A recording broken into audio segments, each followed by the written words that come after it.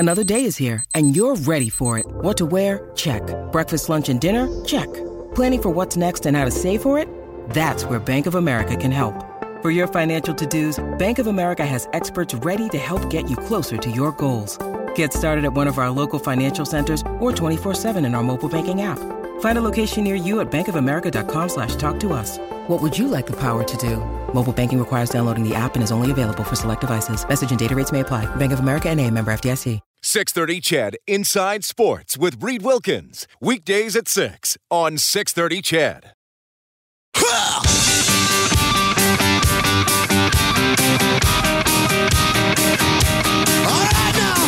Edmonton's home for breaking news on your favorite teams. This is Inside Sports with Reed Wilkins on the voice of your Edmonton Oilers and Eskimos. 630 CHED.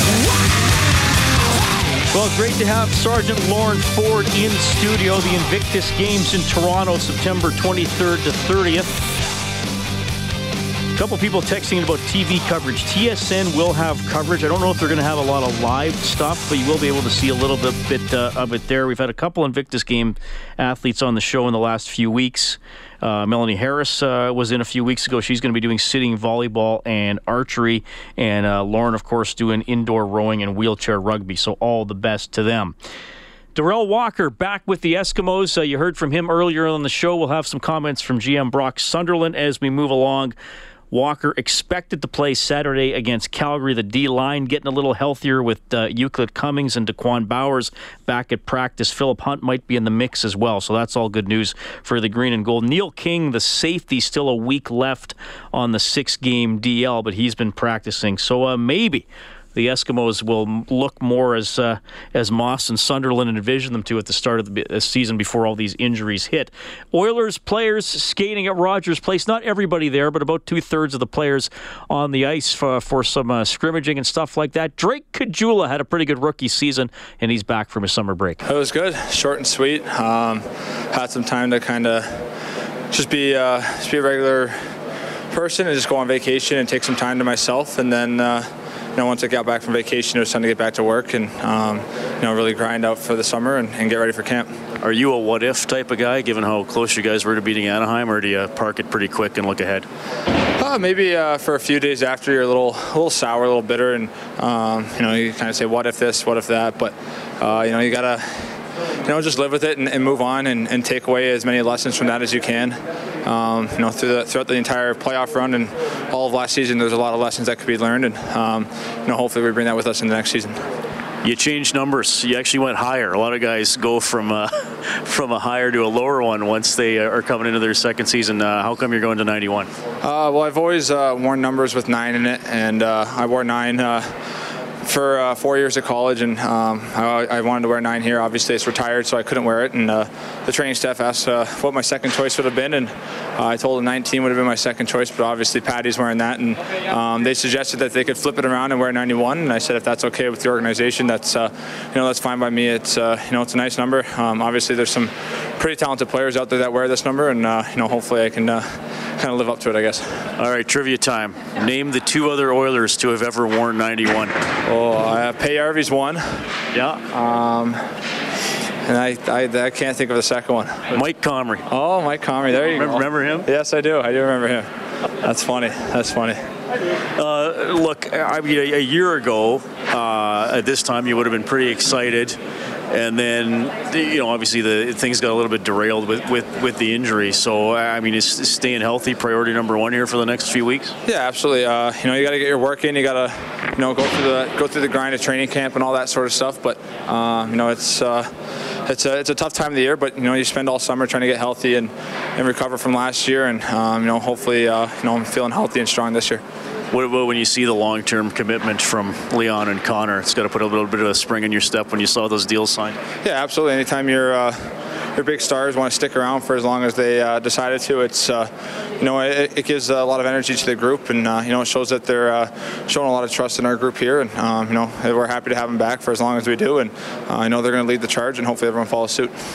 we often ask Coach McClellan about Leon's position, and he just calls him a forward. I mean, are you a forward? Because even on right wing with McDavid in the playoffs, you look pretty good. Is that how you see yourself at this point, or what do you think? Yeah, I like to think I can play, all different kinds of roles, higher up in the lineup, lower in the lineup, but left wing, right wing, a little bit of center. Obviously playing center last year wasn't the best. There's a lot of things I could have worked on, but it's been a long time since I played center. But going back to that, I think I can play all three positions, and just try and do whatever the coaches ask, and try and fill that role best I can. All right, there's Drake Caggiula skating with the Edmonton Oilers at the community rink at Rogers Place today. You heard from Milan Lucic earlier in the show. Don't forget, September 12th at the Rec Room, Lucic is going to be one of the guys on hand for the Ice Guardians screening to benefit the Semenko family. And Lucic had some really intelligent comments about that movie and the role of the enforcer. Kevin Karius in studio from Global Television. Kevin, thanks for stopping by. Always good to be here. Thanks, Reed. Yeah, good to see you. So I had the little trivia question for Drake Caggiula. Love doing that, putting guys on the spot. So you get it as well, because he just pulled in and missed it. The quiz for Karius. So Caggiula's switching from 36 to 91 because he likes the number 9. Can't have that. No. Can't have 19. 19's out. Maroon's got it, so he took 91. Name the other two Oilers historically to have worn 91. So MPS is one. Yes. That's the recent one. And how far back is the other one? It's within the last 15 years. Okay, well, I'm going to have to think on it now. So I don't have it off the top of my head. In the back of your mind, or do you want me to give you a hint? Yeah, give me a hint. He's from Edmonton. Oh, okay. Well, I'm going to have to still think on it. 91 from Edmonton. Furniture. I'm just trying to think all the guys from Edmonton that played. Oh, Mike Comrie. Yes. Okay, there you go. Yeah, I didn't just want to say furniture store. Furniture, or the brick. Yeah, Mike Comrie, yeah. No, but he was at 89 after. He did have 91 at one point. 91 is before. Because I double-checked the media guide. As you know, they list every play. Even a guy came up for one game and wore whatever number he's listed. But Mike was 89 for his first stint. And then did he change it for his second one? Did he go to 91? I think so, yeah. Or was he 91 at the start of his first stint and then went to 89? Did he change? It doesn't have the years. I'd have to double check. Because, then Gagne had 89, right? Gagne after, Were they ever teammates, though? No, I don't know. I don't think they would have been. It's all a bit of a blur after a while. It is, yeah. But I'm kind of thinking that Mike would have done it the second time around. Maybe Gagne was there and had it 89 for a year. Maybe they did overlap for a year. I didn't think to check that. But anyway, there's the quiz for Karius. Did anyone else get it? I'll give you. Well, I didn't put it out there. Oh, Drake didn't get it. Well, Drake knew PRV. Yeah. He did not know.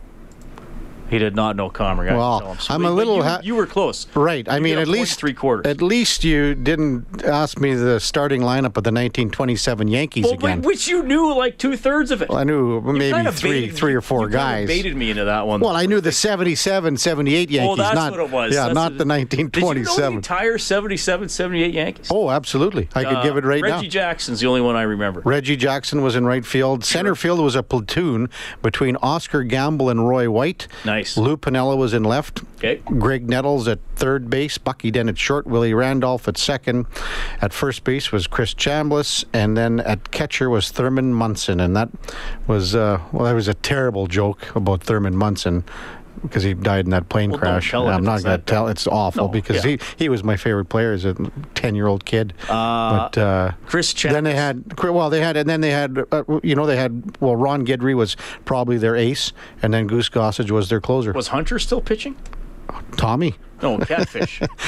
Catfish might have been there at the end. He might have been there at the end, but Guidry was their ace. Catfish came over from the A's. Was Gossage on that team? Goose Gossage was the closer, yeah. And he went to San Diego? He went after. I remember guys more where they were in the early 80s, because Chambliss, or Chambly as I like to call him, Ron Davis, Brave, wasn't he? Yeah, Ron Davis was the setup man. He was pretty good too. And relievers were used a little differently then. And they had 5 managers. One of them was Billy Martin. That's right. They changed managers more or less every couple of weeks at Steinbrenner's whip. That's incredible. That's one of your favorite teams of all time. Well, the 70s. Yeah, because at that time, they played the Dodgers in the back-to-back World Series. That's right. And the Dodgers had a great team, too. They had Ron Say at third, Bill Russell at short, Davey Lopes at second, Steve Garvey at first, Ron Yeager, I always want to call him Chuck Yeager, was catching. Mike Scioscia was there a little bit too. Right. They had Dusty Baker in right field. I can't remember the other two guys. I don't remember the outfield. But they were, and they had some great pitchers too. So. They had some, like Bob Welch was throwing. He was a young kid that come up for the Dodgers, and he was just throwing 100 miles an hour. You'd swear his arm was going to fall off every pitch.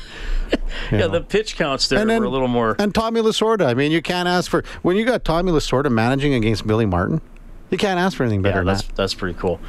And teams, we referenced Catfish Hunter because he was one of the first guys to really take it to court. We should be free agents. Yeah. But a lot of times, if you had a good 20-year-old, you had him till you got tired of him. Forever. So the A's and Reds were good in the 70s. Obviously, I think Vida Blue was another one of those guys that.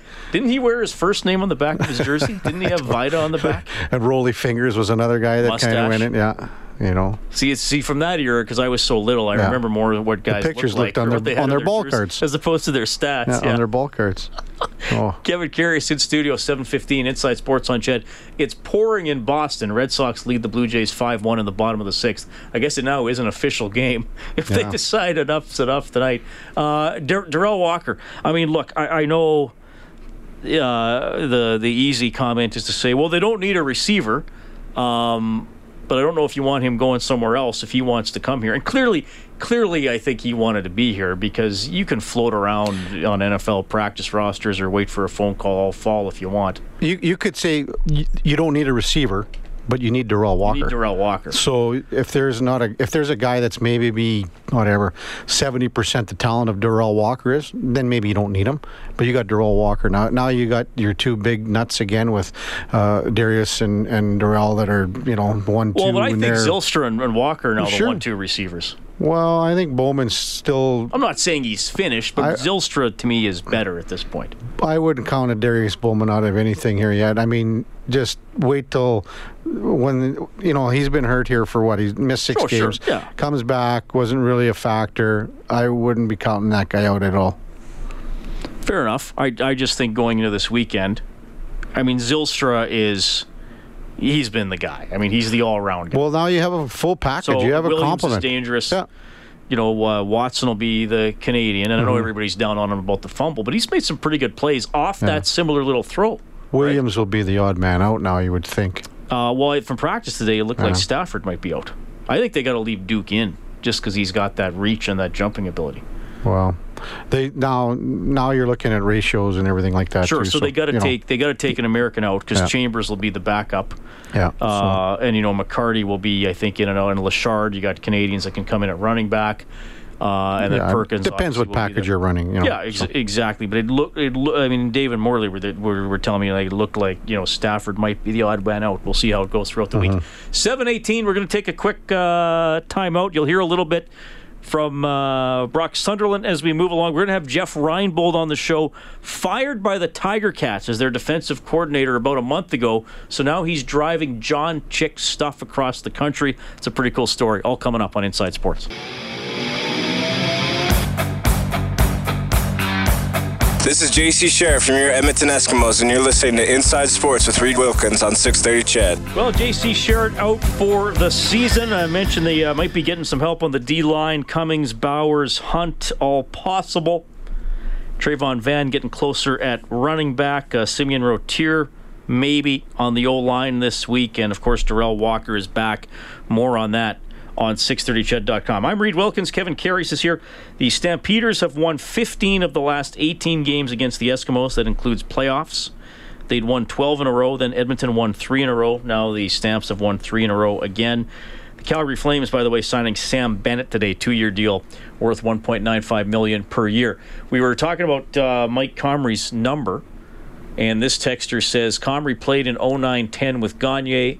Couldn't take 89, so he took 91 because he was selected 91st in the draft. Comrie, 43 games with the Oilers in 09-10, wound up with 21 points.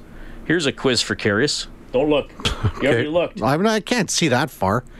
Oh, that's interesting. Well, wow, that changes everything. Gets you that far. Who led the Oilers in scoring in 09-10? By a wide margin, by over 20 points. That I might know.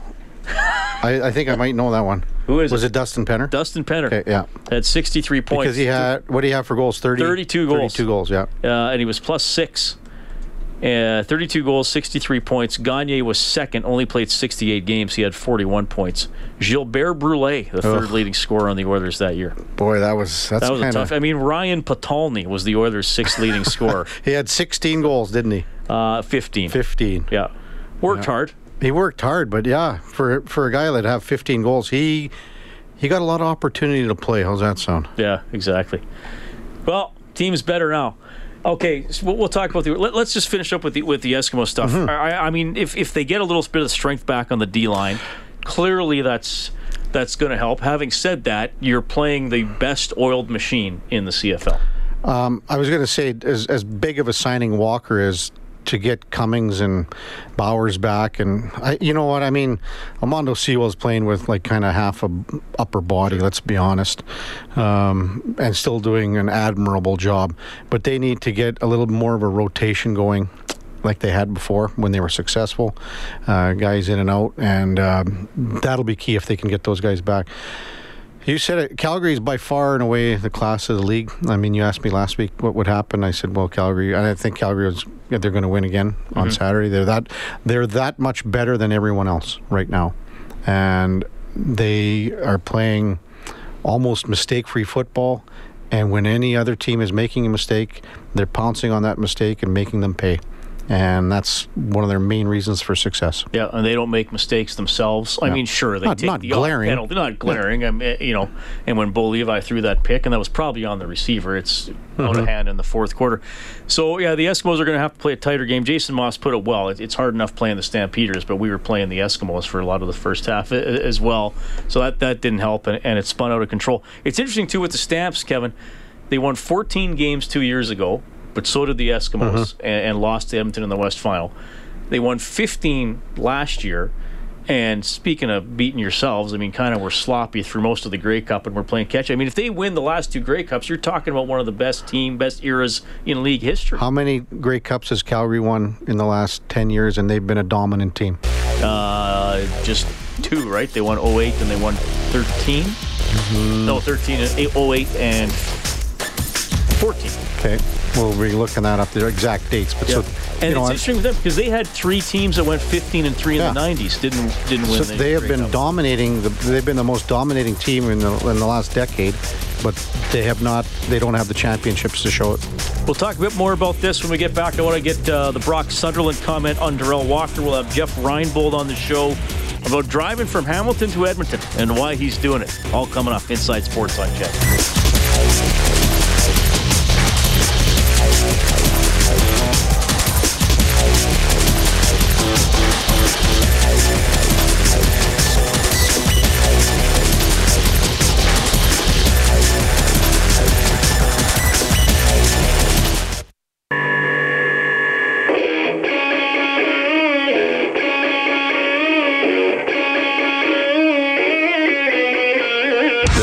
Talbot from your Edmonton Oilers, and you're listening to Inside Sports with Reed Wilkins on Oilers Radio 630 Ched. Well, really appreciate you tuning in tonight. Inside Sports on 630 Ched. Eskimos home to the Stamps on Saturday. Darrell Walker back in Edmonton. Here's GM Brock Sunderland. My understanding is every CFL team was throwing their hats in the ring, so which they should. You have the inside track, obviously. It's nice. He's familiar here, knows the system, knows the players, knows the quarterback. Simple for him. All the above. Well, I mean, it wasn't as simple as we were hoping, but yeah, I think all those things certainly played into it as far as he likes it here. It's a great organization. It treats all the players well. Knows the quarterback, knows the system, same coaching staff from last year. So I think that really helped a lot, absolutely.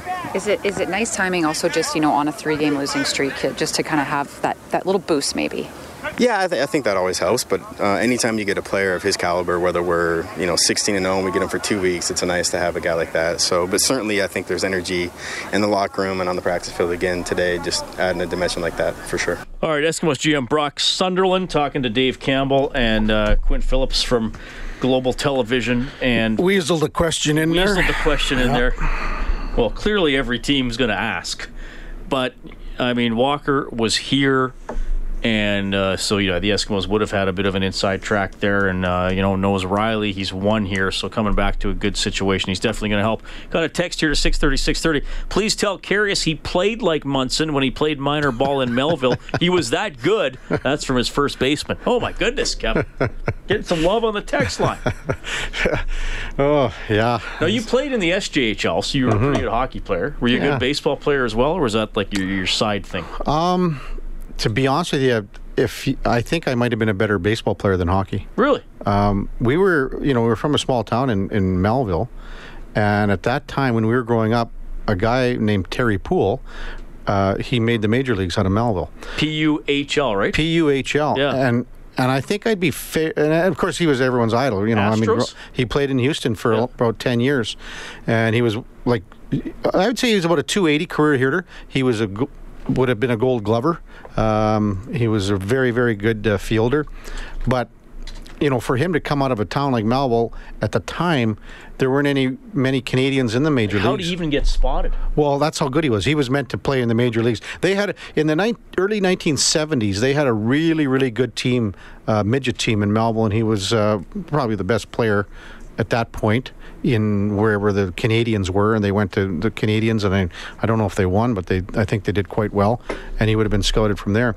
But for kids to grow up and have a person from a town of 5,000 make it to the major leagues, no kidding. Unheard of. He would have been, like before Larry Walker came along, he would have been probably the best positional player ever. Because Jenkins would have been... Ferguson Jenkins was the best player ever as a pitcher to come out of Chatham. Yeah. But Terry Poole would have been the best positional player to play in the major leagues, I'm betting.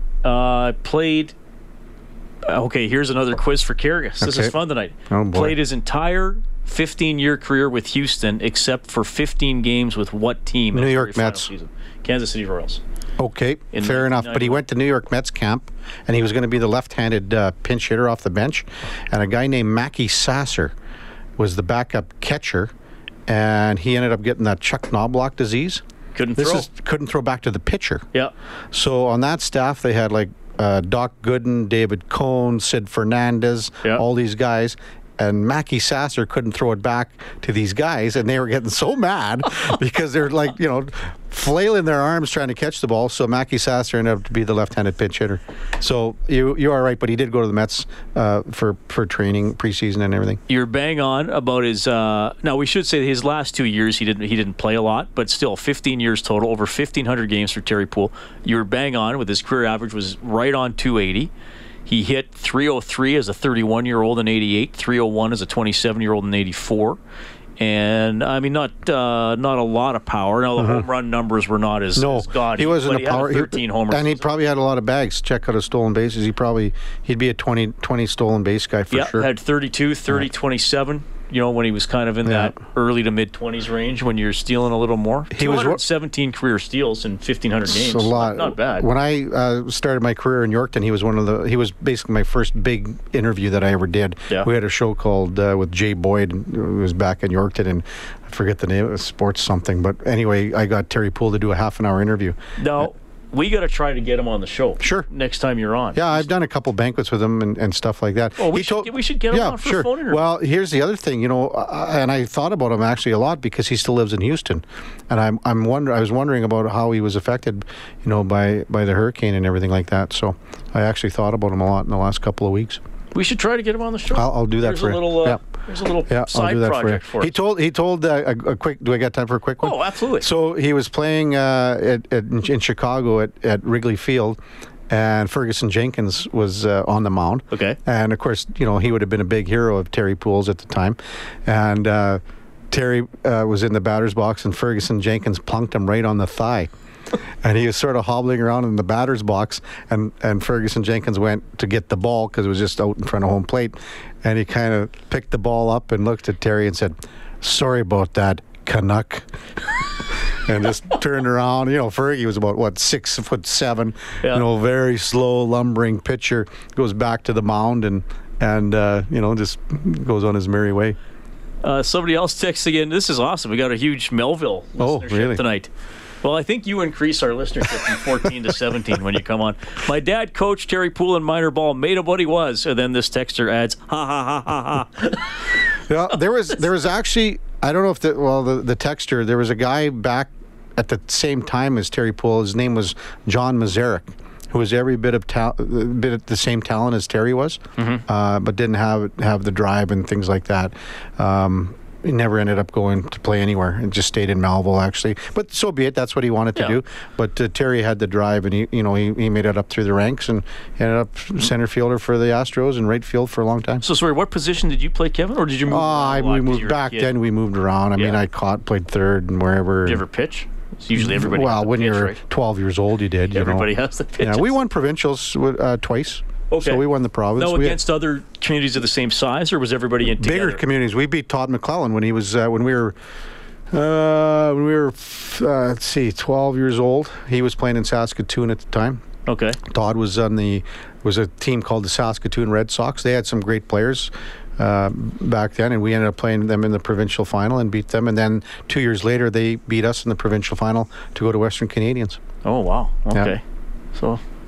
Even with Todd was a pretty good ball player too. Well, he references baseball a lot. Like if he's making an analogy with another sport when he's answering a question or talking about something, he often uses baseball. Yeah. So I knew he liked the sport a lot, but I didn't know you guys had a head-to-head history. Oh yeah, That's pretty cool. It was battle royale, and the same in hockey too, because we always ended up playing. Back then, I think the teams in Saskatoon were. Oh, they were the Raiders, and they had some really good players on Todd's team, and we ended up playing them up through Bantam all the way, and then Todd broke away at that point. He ended up going up, I think he played Blades, as a 16-year-old or whatever it was, and then back then the AAA Midget League came and it was just, it was AA Midget back then. It was just starting out. Okay, so did you play... What was the midget then you had in Melville to get noticed by the SJ? I actually played, we were the first year of the Yorkton Parkland Maulers, so I went and played midget there. Okay. We lost to Notre Dame to go to the Air Canada Cup that year in the provincial final. And did Notre Dame win almost all the time? Yeah, they won all the time. But our third, our backup goalie was Tim Chevelday. That's how good we were. Oh, neat. Yeah, so he had a great NHL career. He was a 15-year-old, and he was, we were 16, but... Yeah, we had an unreal team, but those Notre Dame teams, you weren't touching them. Right. Even in 4 years later, I can remember being a 20-year-old playing, and Notre Dame had an all-star, basically an all-star team of 17-year-olds. And in the SJ? In the SJHL. They were all 17 except for two guys. They had a defenseman and they had a goalie. Their goalie turned out to be pretty decent, and it was Curtis Joseph. Right. Their captain is a 17-year-old who was probably the best player in the league, maybe in all of Canada, was Rod Brindamore. Right. Yeah, I think you mentioned that before. And they just slaughtered everybody. I mean, they won the Centennial Cup back then, or whatever, Royal Bank Cup. With no 19s or 20s. Just all 17-year-olds. Every guy got a scholarship to the States as a 17-year-old. Oh, that's incredible. Yeah. All right. Well, we got to have the Jeff Reinbold interview coming up, Kevin. Those were fun stories for sure. Okay, so let's each do a prediction. We kind of informally. Well, you did one last week. You're picking Calgary. Yeah. Should we do let's do scores just for. Well, I said 20 points was the last game. I said 20, and it was 19 or whatever it was. 39-18. Well, I'll go. So we'll give it to you. Yeah, I'll go. I think Calgary will win by 14. Okay. Well, to be different and to be a homer. Yeah. I'll take Edmonton by 10. I want to see that. Obviously, I'd love to see the Eskimos win. Big play on special teams, and they'll figure it out. Obviously, I'd love to see the Eskimos win. I want to see. Yeah, we're not saying who you. I mean, any other team. It's just Calgary's that good. All right, we might have to do a Melville themed show, especially next summer. Well, we're going to get Terry Poole on. We'll get Terry. If we get Terry Poole on, and we'll some Wednesday night we'll do that. Kevin, thanks for coming in. You betcha. Enjoy the Jeff Reinbold interview coming up next. Yeah, thanks.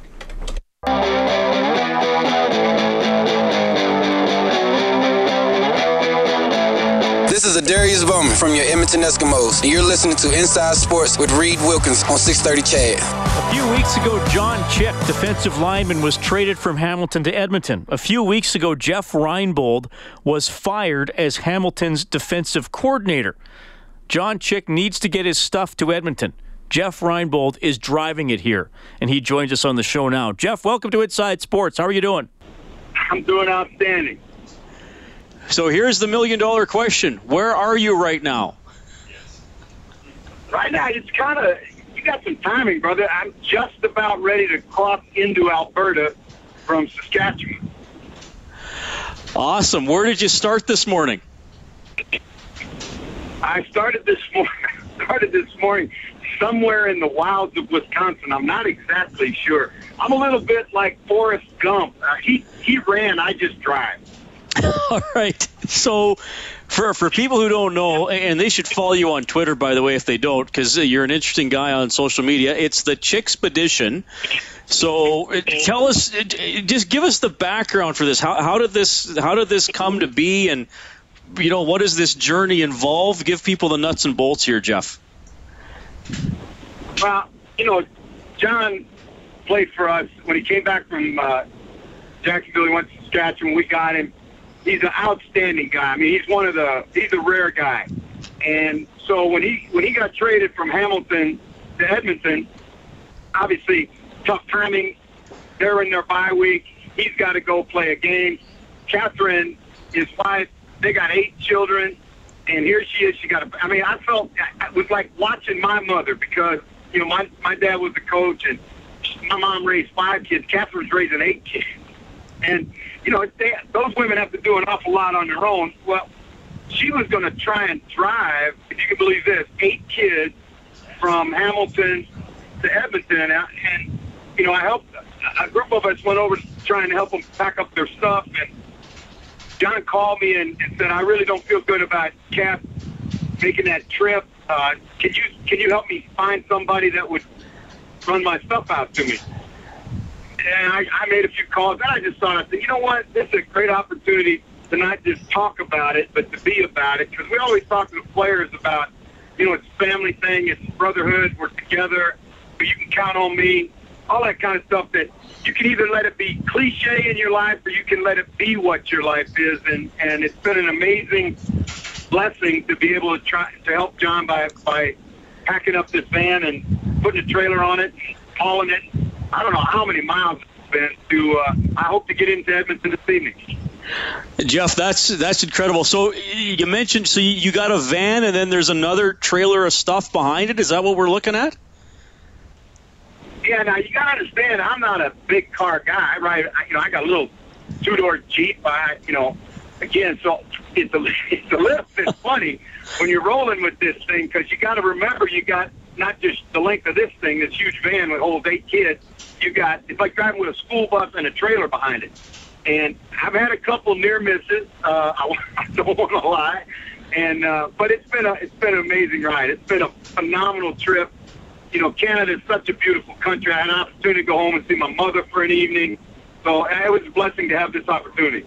Have you ever done this type of a drive, across a lot of Canada, the United States before, or is this the first time you're seeing parts of our two great countries this way?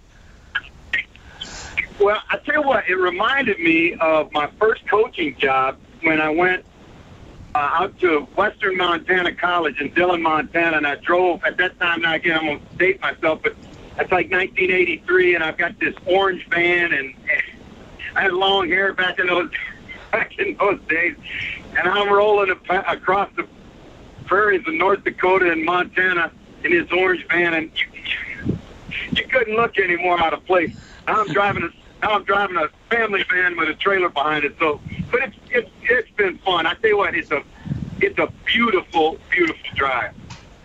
Jeff Reinbold joining us on Inside Sports. So now once you get to John's place, do you got to help unload and set the house up in Edmonton, or what's going on? That's where I'm drawing the line. I'm gonna help him unload it, but I'm not setting the house up. Hopefully I'm gonna get on a plane and fly back east because this, like I said, this is a way to do a favor for a guy that is very close to me, very close to my heart. I know the people in Edmonton are just now starting to get to know John and his family. If you don't and you ever see him, take the opportunity to meet him, because John Chick is a rare human being. He's a very special guy. Well, Jeff, that's awesome. It's incredible what you're doing. You know, and it's funny with John, too. He's had some bad luck because he hasn't won a game yet this season, though we're hoping that turns around here in Edmonton quickly. Hey, give me – I don't – maybe you don't want to comment specifically on a team, but you've been through ups and downs as a coach. You know, a team like the Eskimos are having a good season, but they have a couple of rough outings. When you're on a coaching staff, what's the key to keeping a team upbeat and keeping the focus going after they've had a couple of bad games? Well, I think that's really important in our league, particularly because it's 18 games. It's 20 weeks. It's as Don Matthews used to say, it's a marathon. It's not a sprint. And I know that Jason and that staff have been around it a long time. You got Benny on defense and Carson Walsh, and you're going to lean on your veteran players, guys like Odell, guys like John, guys like Mike Briley that have been through it and understand that, you know, there are going to be lulls. There's going to be high points in the season. You just got to stay consistent and stay to what you do, stay to your process, and you're going to be fine. They're going to be a playoff team. And, you know, the most important thing in our league is get to the playoffs. And so, you know, I think they've done enough. And, again, I'm going to say this unsolicited. I think what their coaching staff has done with the injury situation that they were faced with over the course of the season on offense is just phenomenal. And, you know, Jason and those guys deserve really a lot of praise for how they've kept that team together and kept winning games, finding ways to win games. I mean, shoot, they beat us twice, you know, and both games came down to the last play. That's what good teams do. They win those kinds of games. Jeff, it's so good to talk to you. That's awesome what you're doing for John Chick. I'll wish you safe travels the rest of the way. I hope we can talk again soon. Take care. All right, my man. Thank you. And, you know, I want to say something. A lot of this comes from my time in Edmonton, because when I was in Edmonton that one season, I learned an awful lot about – I'd been in BC, and somebody told me there, don't fall in love with the players. Then when I came to Edmonton, I had a chance to be around Hugh Campbell, and I saw what an organization that takes care of its people means. And, you know, seeing Danny Kepley around and seeing the old guys come back once it got, you know, to Halloween, and knowing that when the frost was on the pumpkin, it was playoff time, it was Edmonton time. That's because they build a family. You got guys like Dwayne Mandrusiak that just grew up in that organization. And I think that's one of the reasons why the Eskimos in Edmonton is such a special place. Well said, Jeff. Thanks so much for coming on tonight. Jeff Reinbold driving John Chick's stuff across the country. And that year Jeff was here, 1995, he was the Eskimos defensive coordinator and assistant head coach, and certainly stays with them throughout his career. Fun show tonight. We had Carius. You heard from Jeff Reinbold, Drake Kajula, Milan Lucic, Lauren Ford, Darrell Walker, Mike Riley, Brock Sunderland, Jason Moss. If you miss anything, go to the Inside Sports page on 630ched.com. Of course, Darrell Walker back in green and gold. We have the full story on our website. We have the Eskimos and Stampeders Saturday night, 5:30 countdown to kick off. The game is at 7. We have the Oilers Young Stars game against the Flames from Penticton at 5 o'clock Friday afternoon. Thanks to our producer, Dave Campbell, the studio producer, Kellen Kennedy. Jays trailing Boston 6-1 in the 8th. My name is Reed Wilkins. This has been Inside Sports on 630 Ched.